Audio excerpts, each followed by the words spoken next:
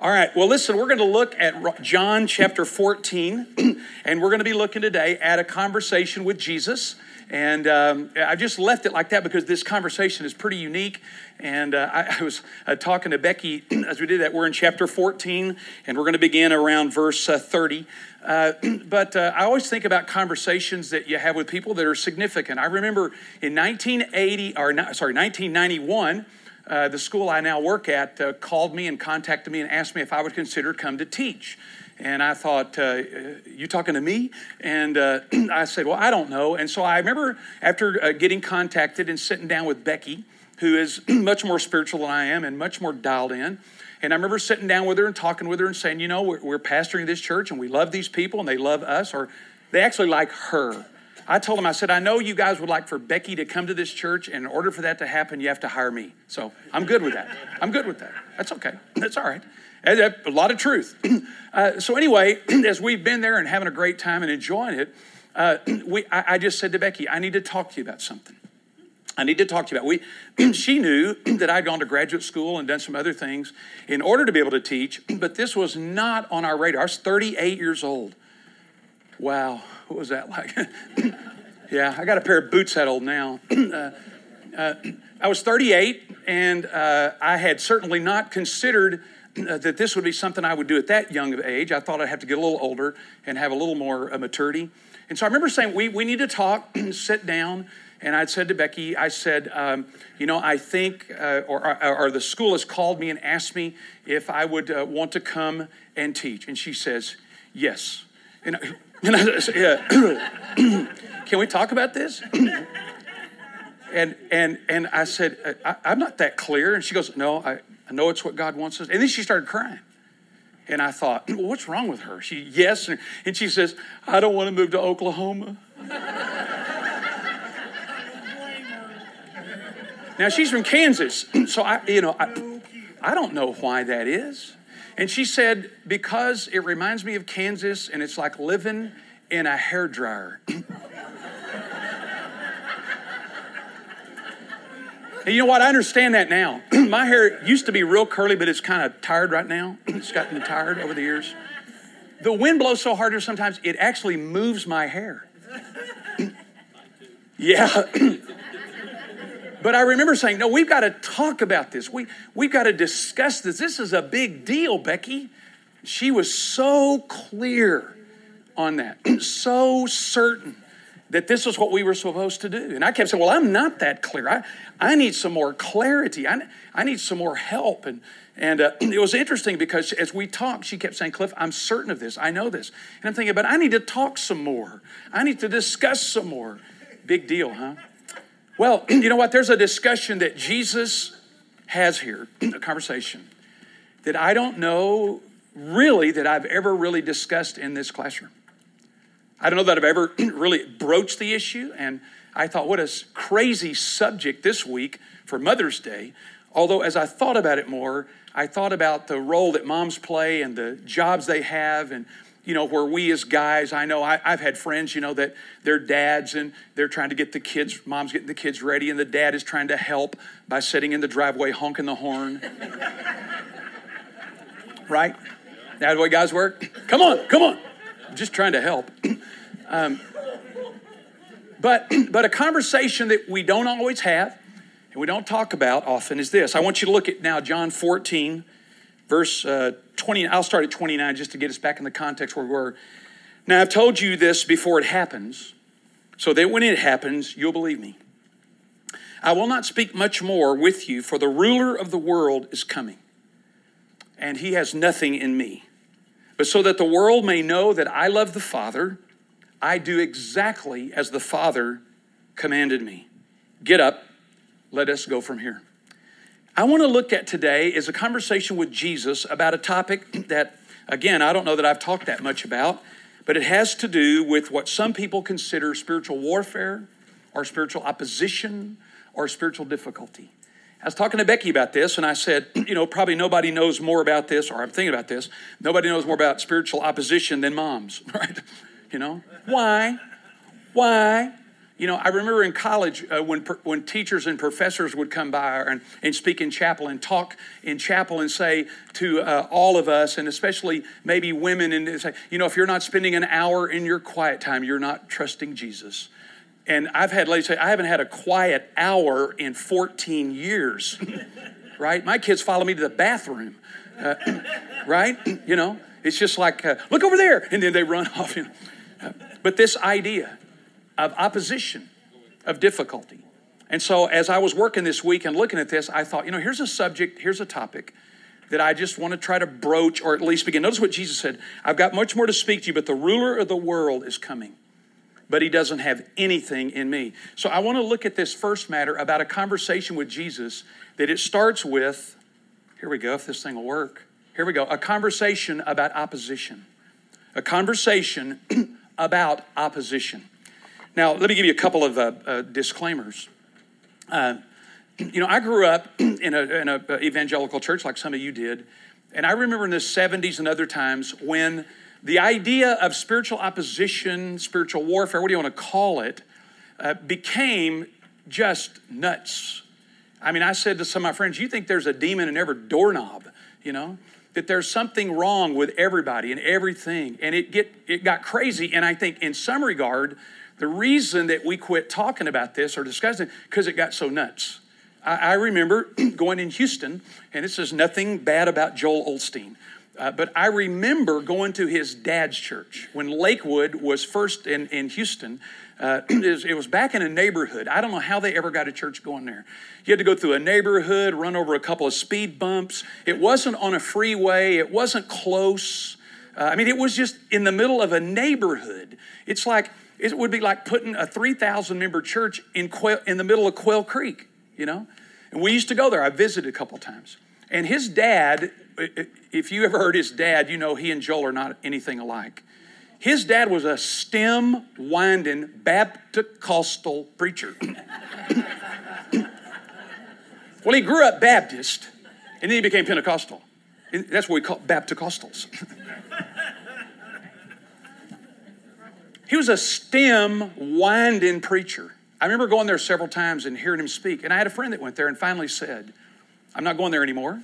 And I said, well, why is that? It's not being disrespectful. It's just that he said this. I got tired of talking to the devil. And I said, what do you mean by that? He said, every time I went there, everything's like, now devil, we say to you, and now devil, we tell you to get out of here, and now you know what I mean? It gets crazy. It gets too out there, in my judgment. It gets too far. And so as a consequence of that, what's happened is often we don't even want to talk about it. We don't want to discuss it because we don't want to get weird. I had a professor say, and I think it's true. I think in some ways Christian television has been really bad for us. When you see people on Christian television, they're worshiping God and they look like this. Right? I'm not saying they're not worshiping. I'm just saying they look like they're passing a kidney stone. I wouldn't be attracted to that if I'm not a follower. I tell my students all the time, open your eyes when you're on the chapel, when you're leading us, or I'm going to come up here and drag you off.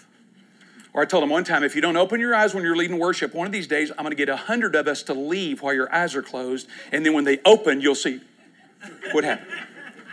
Now, all that to say this, that there is this problem with this. C.S. Lewis, I think, said it great. If you haven't read the book, I'll give you some resources.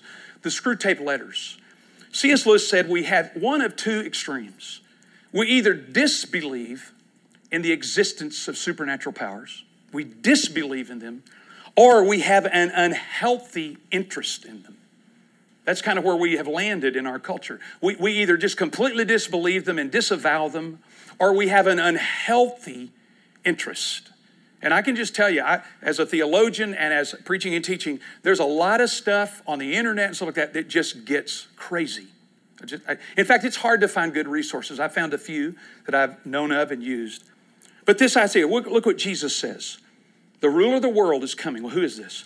Jesus identifies this first one about opposition in this area of this person called ruler. Now, the word ruler here is just the Greek word for somebody who's in ruler of a town or a synagogue or something like that. There's no real spiritual meaning to this word. It's archon or arcane. It just has to do with ruler. It could be a ruler in a city, could be a magistrate. There's no real supernatural notion.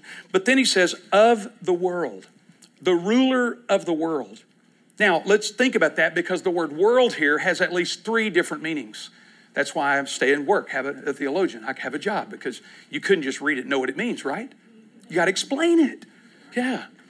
World means one is the physical universe. Now I'm going to go through John 1:9. He came into the world and they did not receive him. The word world, cosmos, has the idea of a physical universe. That's one. Number 2, the world can sometimes mean people. John 3:16, for God so loved the world. It doesn't mean maybe he loves trees too and all. It's all that, the physical universe, but it's people, it seems, that this notion of the world, that there is this matter there. The third one is probably the most significant one throughout the Gospel of John, if you're interested. And it really is a system or a way of life in opposition to God. A system with its own values and interests that is in opposition to God. That's found in John 7:7. So John uses this term in different ways, and you need to be careful as you read it. What does it mean? The world is, again, sometimes just a physical planet. This alternative kingdom, this ruler of this alternative kingdom is coming after Jesus. And Jesus has referred to him back in chapter 12. We'll look at that in a minute. Referred to the ruler of the world. Again, some would suggest, well, does that mean he's the ruler of all people? Is he the ruler of the physical cosmos? Is he the ruler just of this alternative, if you will, a kind of system that sets itself up? What I would say is you have the kingdom of God and the kingdom of this world. Those are the 2 polarities. Now, I know that this is going to raise some issues. So if you have your cell phone and you're not doing a grocery list right now, or checking baseball scores, you can go to socrative.com, and there's a student login. You don't have to give any information or give your social security number. It's just jump in, and there's a room there called 50168. And I've got just a couple and by the way, the names are disabled, so I don't know who it is. So, you're free to participate or not. It gives me some information here that might be of some help. I'll try to do that. I've tried to do this before. It's not easy to go back and forth with my notes. Anyway, so the world here suggests, if you will, some alternative kingdom. The ruler of this alternative kingdom that has its own values, has its own interest, has its own participants, if you will, that are contrary to the kingdom or the rule of God. Does that make sense? That's the world. This idea. You can see this all through John's writings. And so Jesus says this one who is considered part of this system or this group or this value system is coming. But notice what Jesus, he has nothing in me. Nothing in me. I've been meditating on that, looking at that. Because this idea of opposition, the truth about this opposition. So here's a couple of possibilities this could mean, and I think it'll have some help for us. That Jesus is saying this ruler, who we know is the devil, the enemy, is coming after him, if you will, he's coming. Greek word there means he's on his way. That the idea has nothing in it. And literally, that's what it means in Greek. I think the NIV, the nearly inspired version, says, he has nothing on me, I think. Has no hold over me. It literally is this. He has nothing in me. Literally. That's what it is in Greek. He has nothing in me. Now, again, NIV is trying to translate it in a way that's understandable in our culture. What does that mean? That this ruler who is opposed to the rule and kingdom of God is coming, but doesn't have anything in me. Let me suggest a couple of things. Number one, Jesus might be saying this. Obviously, the devil has no power over him because Jesus does not have a sinful nature. Nothing in me. Doesn't have anything in me. And that notion is part of what we understand as to the nature of Jesus, that he was born of a virgin, not tainted, if you will, by all of humanity. Although we talked about last week, this Jesus is a real human being and real God. And that's not an easy thing to harmonize always. But Jesus does not have a sinful nature. When I'm writing that, though, that sounds pretty good, right? Simple. Doesn't have anything in him. The problem with that is this. Then, again, as I said last week, was Jesus actually tempted to sin? Or as I said, is that just kabuki theater? Is he really tempted to sin? Now, okay, let's say, so there's no sinful nature here. We typically assume that the reason we sin is because we have a sinful nature and because we're fallen. I agree with part of that. I won't go all the way, but I believe with that.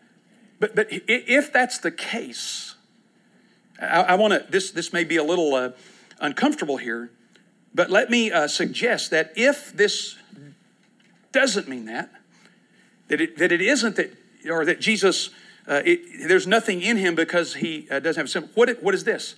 That Jesus has not given any area of his life to where there's access.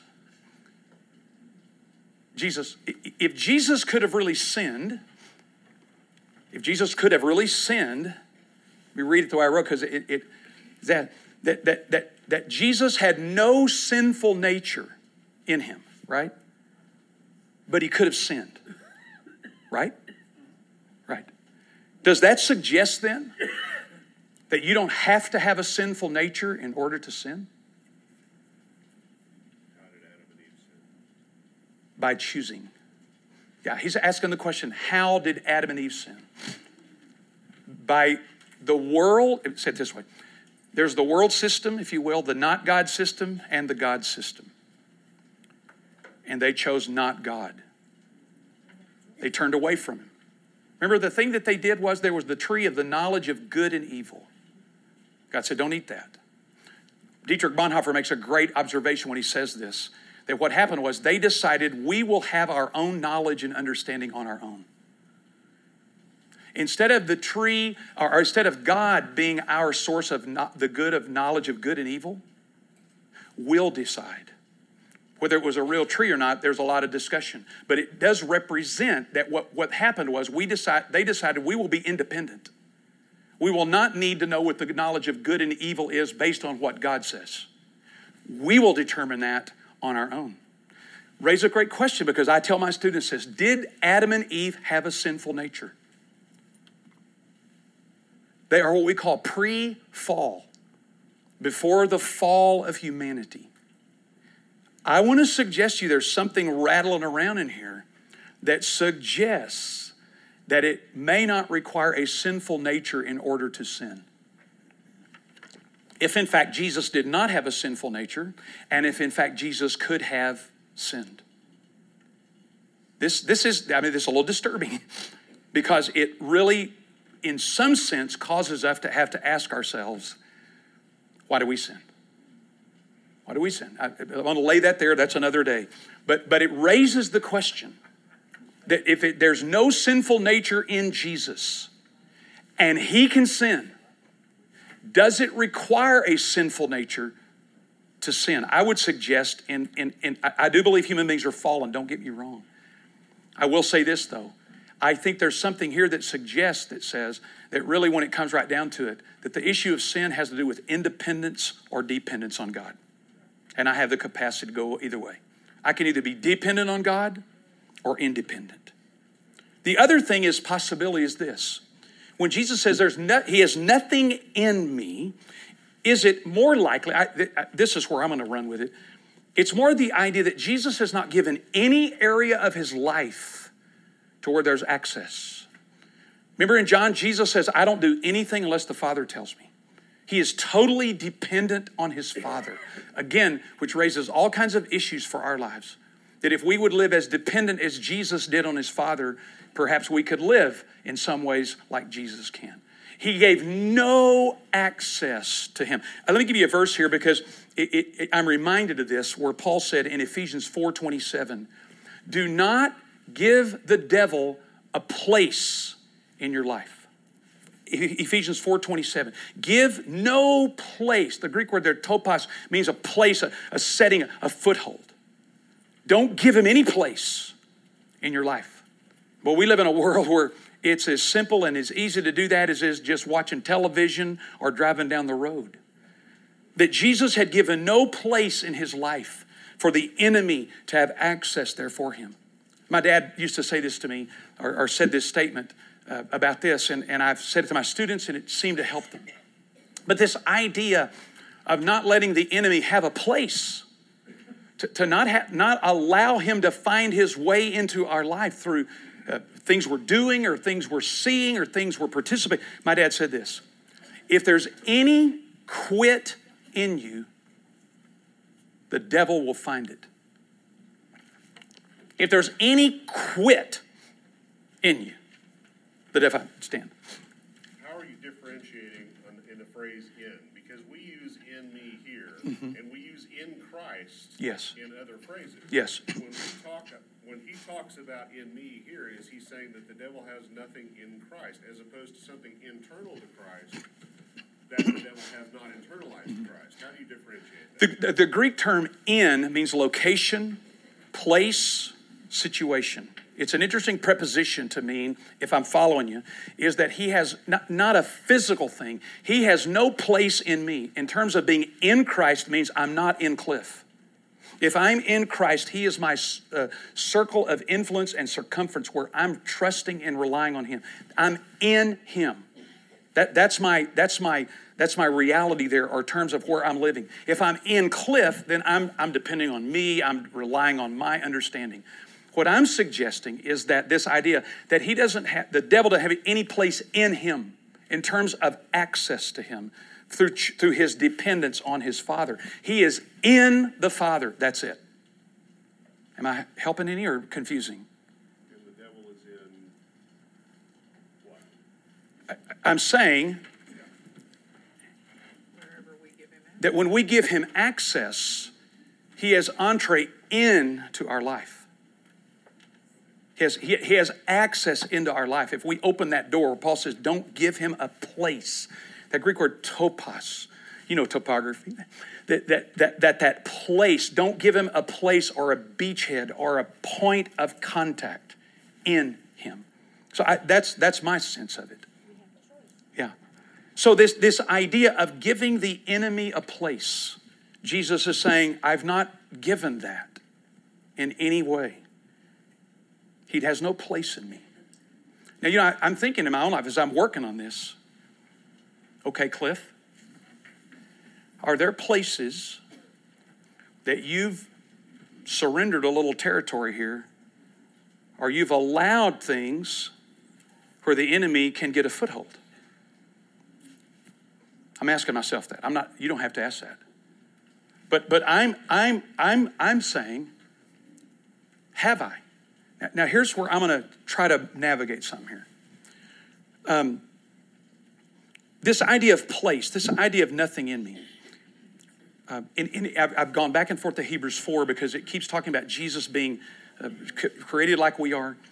But in Hebrews 4:14 and 16 it says, for we do not have a high priest who cannot sympathize with our weaknesses, but was tempted in every way as we were, yet without sin.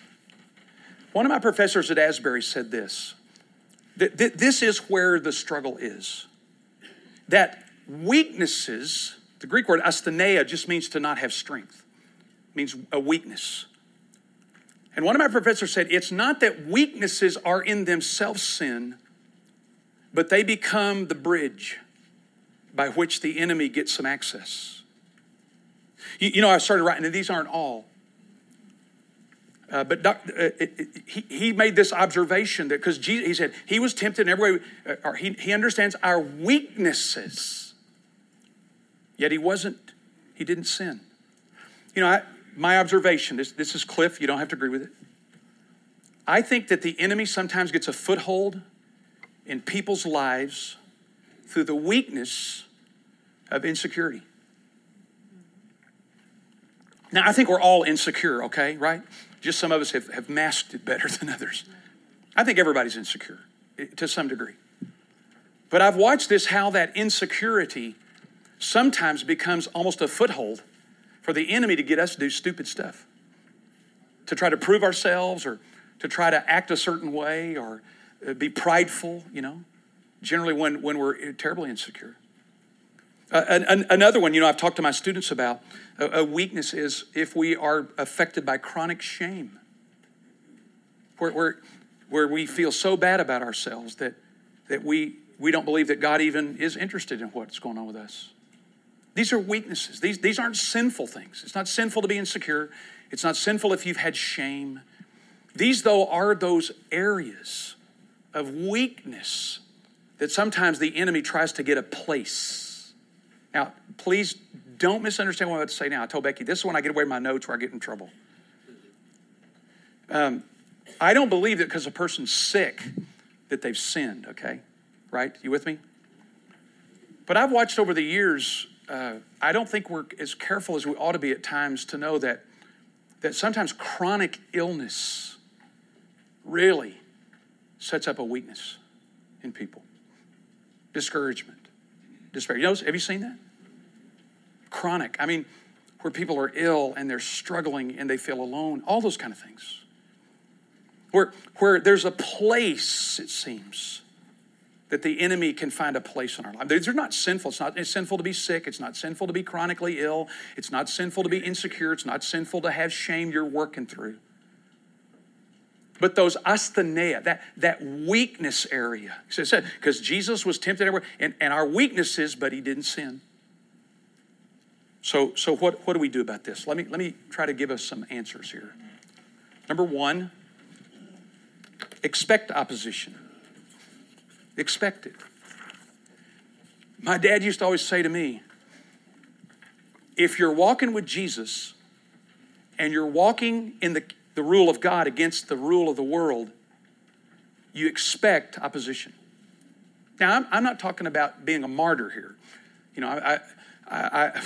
One student one time said, I wonder where I'm doing in class. It said, it's really been tough. I'm at work. I'm really being prosecuted. And I thought, well, you probably should be. There's some opposition we can create for ourselves, isn't there? By being a jerk. That's a Greek term, jerkanamos. Yeah, it's found in the Septuagint. Jerkanamos. You can make any word Greek if you want to. It comes from a Greek word, I love that guy. Komono. Okay, stop it. We can create problems and persecution because we've been a jerk, or because we've not been attentive or sensitive. But there are, if you will, matters of opposition that come. Now, Becky and I were talking about this. When do you tell it's a bad day or it's real spiritual opposition? Again, I'm not one of those guys that thinks everything is the devil. I'm not one of those guys that think, there's a devil on every doorknob. I remember going to my doctor one time. To me, this requires some diagnosis. I always have sinus trouble, and I went to see my doctor, and after waiting an hour and a half and sitting there, he walks in and says this, "Hey, Cliff, I said, hey, John, hold it. I talk back to doctors and insurance people. I remind them, you work for me, right? I'm paying the bill here. And I said, John, hold it just a minute. Don't start throwing medicine at me. Don't start telling me what you're going to do. Let's talk about this. Because I'm cheap. I got a list of things I want to talk about. Right? I said, John, let's talk about this because I've got this sinus problem, but there's another thing it's kind of struggling with it. I don't want you just throwing medicine at me. I don't want you just throwing stuff at me right now because Cliff's always had a sinus infection and this is always the way we treat. I want you to talk to me. Listen, in this area of opposition, we've got to develop some diagnostic skills. This is not, and this is why I think it's so difficult. Because some people want to tell you that everything is spiritual opposition. And other people say, oh, quit being silly. It's just your stupidity. And for some of you, that's the case. No, no names. Right? But the idea of sometimes, so what I would say is this: in general, there is spiritual opposition going on all the time. The enemy of your soul is attacking your values, your priorities, your trust in God, your sense of who you are in Christ. I told you we're going to do a series on who are you in Christ. Who are you? Listen, there's this opposition constantly going on to try to get you to surrender your values, to surrender your priorities, to get you not to trust God, to get you to wonder who you are. I'm not that good. All those kind of things are going on, okay? We know that. It's just kind of the battle we're in. But I think there are specific times when things are maybe required a little more direction. I'm going to give you some of that here in a minute. It may be when the work of God that we're involved in is being hindered and we're not sure why. You ever seen that? You're in the work of God, you're in ministry. I tell people that if one of the things that ministry does to people is it forces them to trust God. If you're not involved in ministry, there are lots of times you won't have to trust God because you can handle it. You got it worked out, you got it done. But when you get in ministry or you're involved with people, I say real people with real problems, you're going to find out that there's a spiritual war going on for the souls and hearts of men and women. And we've kind of all dialed that down to just be an addiction. And I'm not saying, oh boy, here I go, stop it. Okay. I'm getting above my pay grade here now. But I am saying that the work of God is being hindered. There's opposition. Or it could be, I wrote it this way, when there are recurring patterns of thought or behavior that one can't break through normal means. Now, that covers a lot of territory. I'm not trying to get you to think again that everything is the devil. I'm trying to say that I think for too long, often in the evangelical church, we've even failed to recognize this as even a possibility. That's my opinion. So in beginning is to expect opposition. Don't be shook up by it. Don't be afraid of it. Don't be concerned about it. Just realize it's going to happen.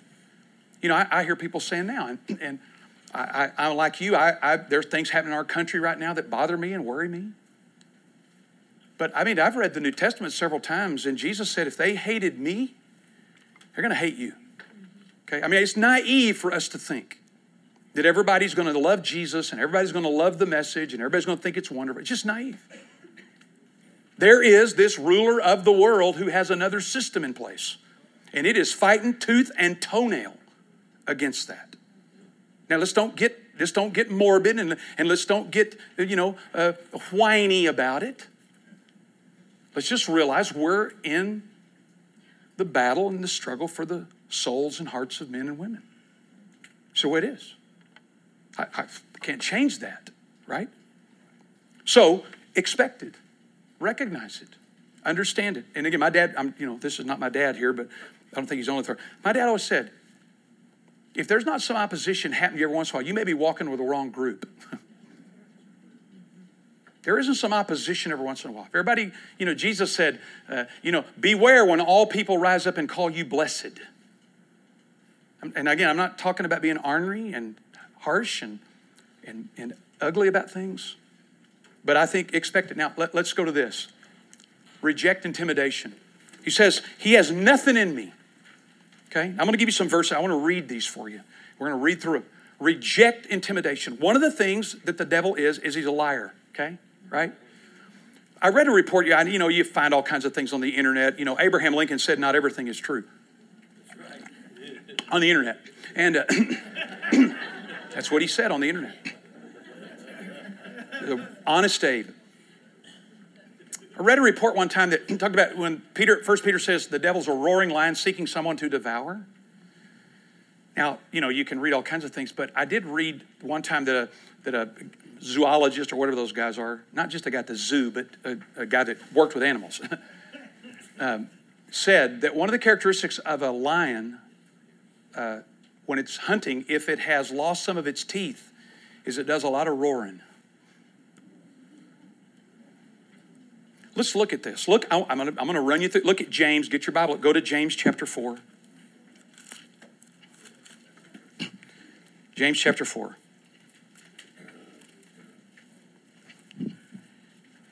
Notice what it says in 4:7, and we'll have these. Submit therefore to God, resist the devil, and he will run from you. That's what the word flee means. Run. Resist him. Stand up to him. Say no. No, I'm not doing that. No, in the name of Jesus, I'm not doing that. What does it say he will do? He will, the word flee means to run from you. It doesn't just mean leave you alone. That's why I thought, well, resist the devil, he'll leave you alone. No, it says if you resist, if you submit to God, the Greek word there means come under his authority, under his rule, under his kingdom, and resist the devil, he will flee from you. That's pretty good news, isn't it? Yeah. I mean, we need to say that. Hey, I remember when I was in college, I was going through some, I don't know all the situation, but I can remember just times when I was in college preparing for ministry, that there were these periods of time where the sense of struggle was tough. And I would just say, I rebuke you. I rebuke you. I rebuke you. I resist you. I refuse you. I reject you. Any word I could come up with. In the name of Jesus. You have to flee. Look over at 1 Corinthians 10 real quick. 1 Corinthians 10. I love this verse. I make my students memorize it. I can't believe people haven't memorized it. There's no temptation taken but such as common to man. God is faithful, who will not allow you, listen to this, who will not allow you to be tempted more than you're able to bear. Now, William Law commented on this. He said, listen, the deal with sin isn't a lack of power, it's a lack of intention. You get that? It's not a lack of power, it's a lack of intention. There's no temptation that's occurred to you that isn't common to man. God is faithful, who will not allow you to be tempted more than you're able, but with the temptation, make a way of escape so you can bear up under it. You got to say that back to him every once in a while. Come on. This is ridiculous. God will never allow me to be tempted more than I can bear. I've wondered a couple of times. I said, hey, do you remember this verse? This feels much more than I can bear. I'll make the promise. Look at Ephesians 6. These would be great verses to have. Ephesians 6. Chris has commented on this a couple of times when he's taught. I think it's great. Look at Ephesians 6, verse 10, 11. Finally, be strong in the Lord and the strength of his might. Put on the full armor of God so you'll be able to stand against the schemes of the devil.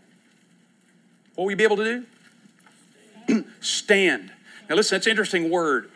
Because in the Greek culture, for an army to have a standing army, to be able to stand against the enemy, was considered incredible power. The Greek word there too, the schemes, it's the Greek word methodias.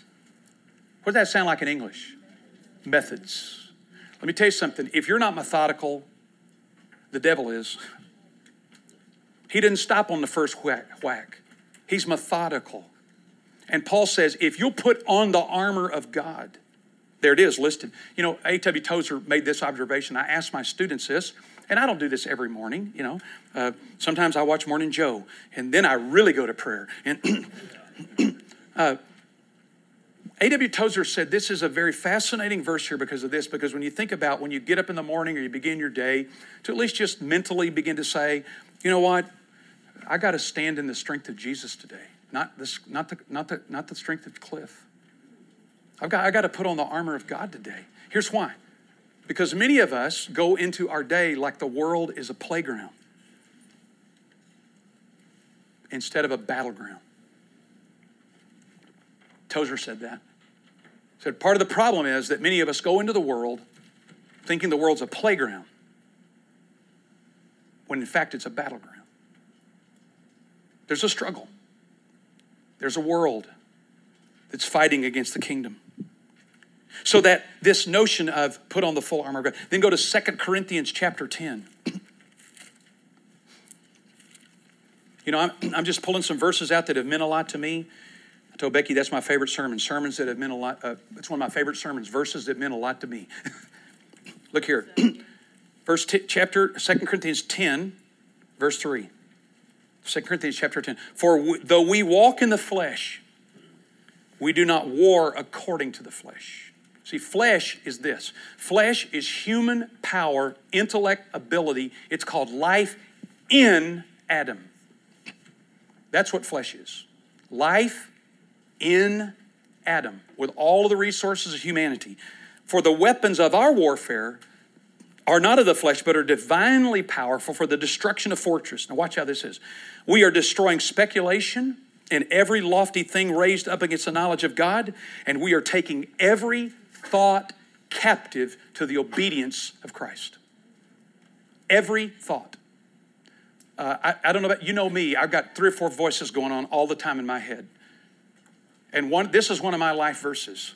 That one of the areas of spiritual warfare that Martin Luther said about thoughts was this. Martin Luther, the great German reformer, when he said this: you cannot keep the birds from flying over your head, but you can keep them from building a nest in your hair. Thoughts, this is where it is. Thoughts, the helmet of salvation to cover the head, to take every thought captive. You know, some of my friends in the AA, they call this dealing with what? Stinking thinking, right? Part of the healing there often in AA with people is they realize my thought life is doing way too much to me and I've got to get control of it. I told a friend of mine one time who was being treated by, not here in town, it was back in Kentucky, you know, where when they got divorced, they were still cousins. But happens all the time. I said to Jane one time, she was under the care of a psychiatrist because she's really struggling with some stuff. And I looked her right in the eye. I said, Jane, the reason you're having trouble here, because you're lazy. That's why I don't have a lot of people I counsel. You're lazy. She looked at me like, what do you mean? I said, you won't take control of your mind. And God's not going to do it for you. When my dad was so ill, or before he got ill, my dad had a terrible depression where he was hospitalized. I mean, taking shots. Had some physical things happen. This before he had cancer. And I remember he would call me on different occasions. I didn't know who it was. Cliff, yes? Pray for me. Who is this? It's your dad. What? I mean, I didn't recognize him. He had descended into a depression. I'd never seen anything like it. I remember going down to Texas and being with him and seeing him in the hospital, shuffling around. He'd been a vibrant person.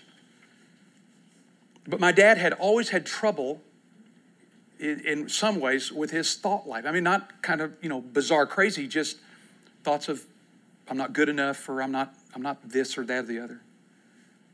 And when he retired, I don't think he had enough things to do, and his thought life got him.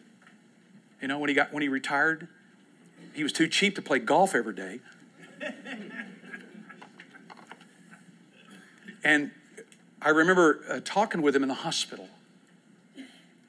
And as we discussed this, I realized what was going on with him. And when your dad starts confessing things to you, la la la la la la la la la la, I'm just trying to be good here. So my dad said to me, he said, I think a demon has got a hold of me. And I said, okay. I'm not real emotionally reactive as a person to begin with, but I thought, I just got to ride this. And so I said to him, so he's had all these thoughts that this has happened to him. And he said, because I've seen some stuff on the internet. Now I'm going, oh gosh, why did I even come to see him? No son wants to hear this. And I said, so? He said, I've seen some women in lingerie. I said, and? He said, that's it. Okay. If you have a demon, you definitely got one in training.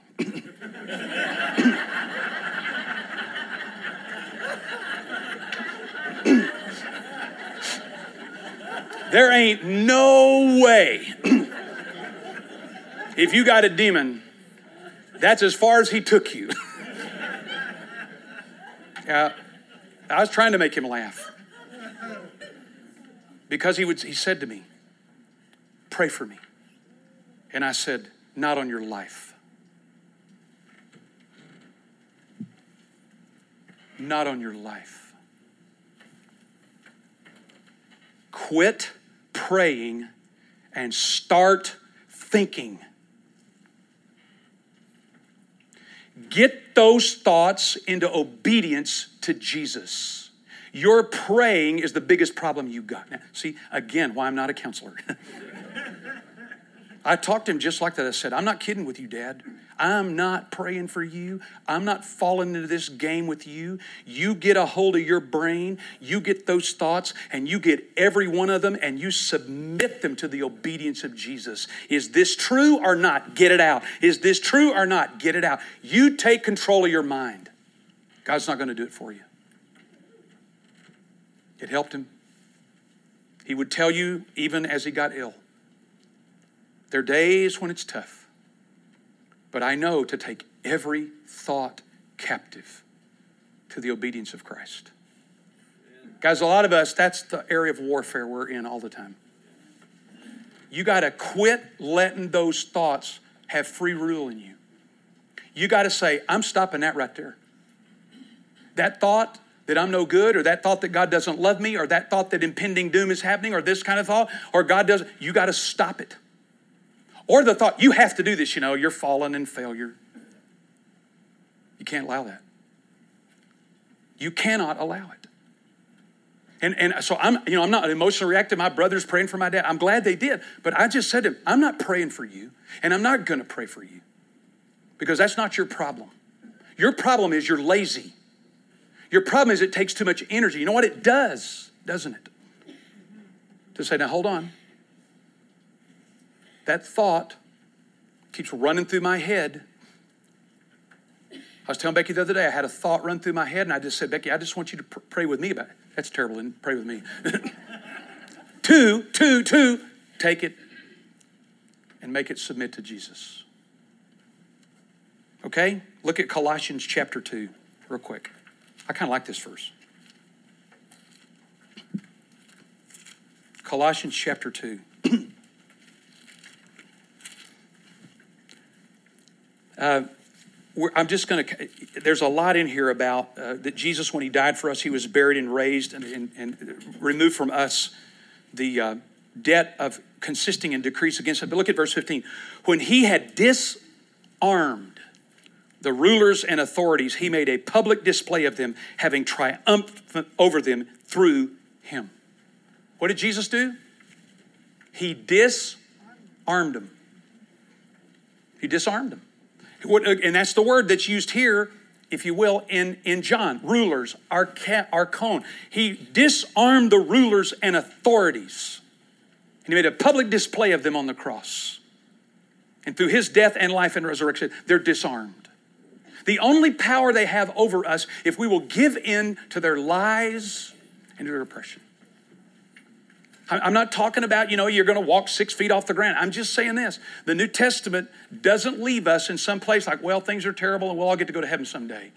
But the notion here that he disarmed them. There's a great book by A.W. Tozer. Again, you ought to read it. It's called I Talk Back to the Devil. Now, listen, this is a great book. I don't recommend a lot of books in spiritual warfare. A lot of them are just goofy.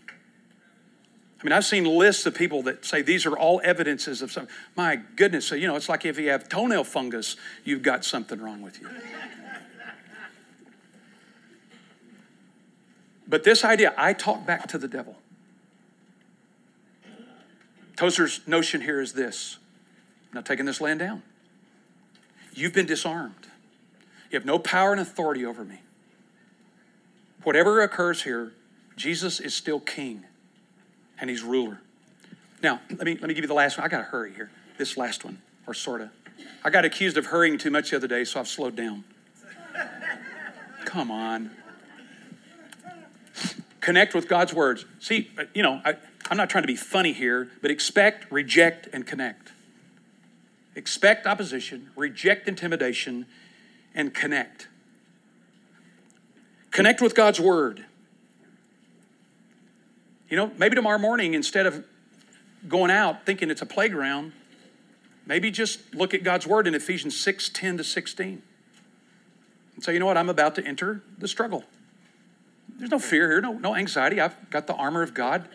I can be strong in his strength. But I'm going to connect with God's word. I'm going to let God's word tell me that this is what's about to happen now, Cliff. Or connect in God's Spirit. Ephesians 5:18 says, being filled with the Holy Spirit. What I do every morning is I look and say, I need to be filled with the Holy Spirit today. Not yesterday, not today. Connect with God's Spirit. And connect with God's people. Connect with God's people to say, hey, would you pray with me? Could we get together? Could we talk about this? You know, I was telling Becky the other day, I've got friends and people that I know, and this is happening with my students. It's like all of a sudden now there's this new kind of Christian called a free-range Christian. That'll get back there. They're free-range Christians. You know what a free-range chicken is, don't you? Just kind of wander around. Come on, work with me here, people, please. Good grief. It's like these people are free-range Christians, you know, like they don't need anybody else. They don't need a community of faith. They don't need believers. Wait until the enemy gets a hold of them. Cracks their head open. Connect with God's people. You know, listen, I've had people say to me before that they wanted, why don't we just put chairs where you can look at the back of each other's necks and call that fellowship? Put chairs in here, get more people. I'm not trying to get more people. Here's what I said. We're going to keep these tables because there are connections happening these tables with people that are vital to their life and experience of following Jesus. Isn't that true? Isn't that true? Connect with God's people. Now, as you know, I'm always here's a couple of books. No, that's not there. There's a couple of books here. On the back, if you're interested in this topic, and apparently I'm going to look at these Socrative results. Victory in Spiritual Warfare by Tony Evans. He's a pastor down. He's an African-American pastor down in Oak Cliff in Dallas. He's been a professor at DTS, a great guy. If you haven't read the Screw Tape Letters by C.S. Lewis, you need to read that. That is one of the most remarkable. I went and saw a play one time where they did one-act play. It was incredible. If you haven't read that book, you need to read it. I mean, there's so much wisdom and understanding in that area. And then this is an old book. Corrie ten Boom, not to me, but recommended to people this book called War on the Saints by Jesse Penn Lewis. Now, you know, it doesn't mean you're going to agree with everything. You don't have to. There's a new book I've got. It's by a Roman Catholic theologian. I haven't read it, haven't read all of it, starting to read part of it. It's called Spiritual Combat. And it's really an interesting book. I just sensed this week as I was working through this to say, I'm not trying to make anybody get afraid or freaky or weird, but I am trying to be faithful to this, that Jesus knew there was a ruler in this world coming after him. And that if we're not careful, we'll be like C.S. Lewis said, we'll either completely ignore this issue and to our own peril at some level, or we'll get an unhealthy interest in it. Like I told you, my buddy quit going to Lakewood years and years ago. He said, I got tired of praying to the devil. I got tired of talking to the devil. Devil, now we come against you. You just get tired of that because you think this is too much emphasis on him, right? I don't live in fear of him. I'm not worried about him. I know what the power of Jesus is. I'm going to walk, but I'm not ignorant of him. And maybe you could think, have I just not expected this? Or have I been intimidated by it? That's why I gave you those verses. Or have I failed to connect in these areas for God to give me the strength that I need? We are more than conquerors through him who loved us, through Jesus our Lord. Amen. See you next week.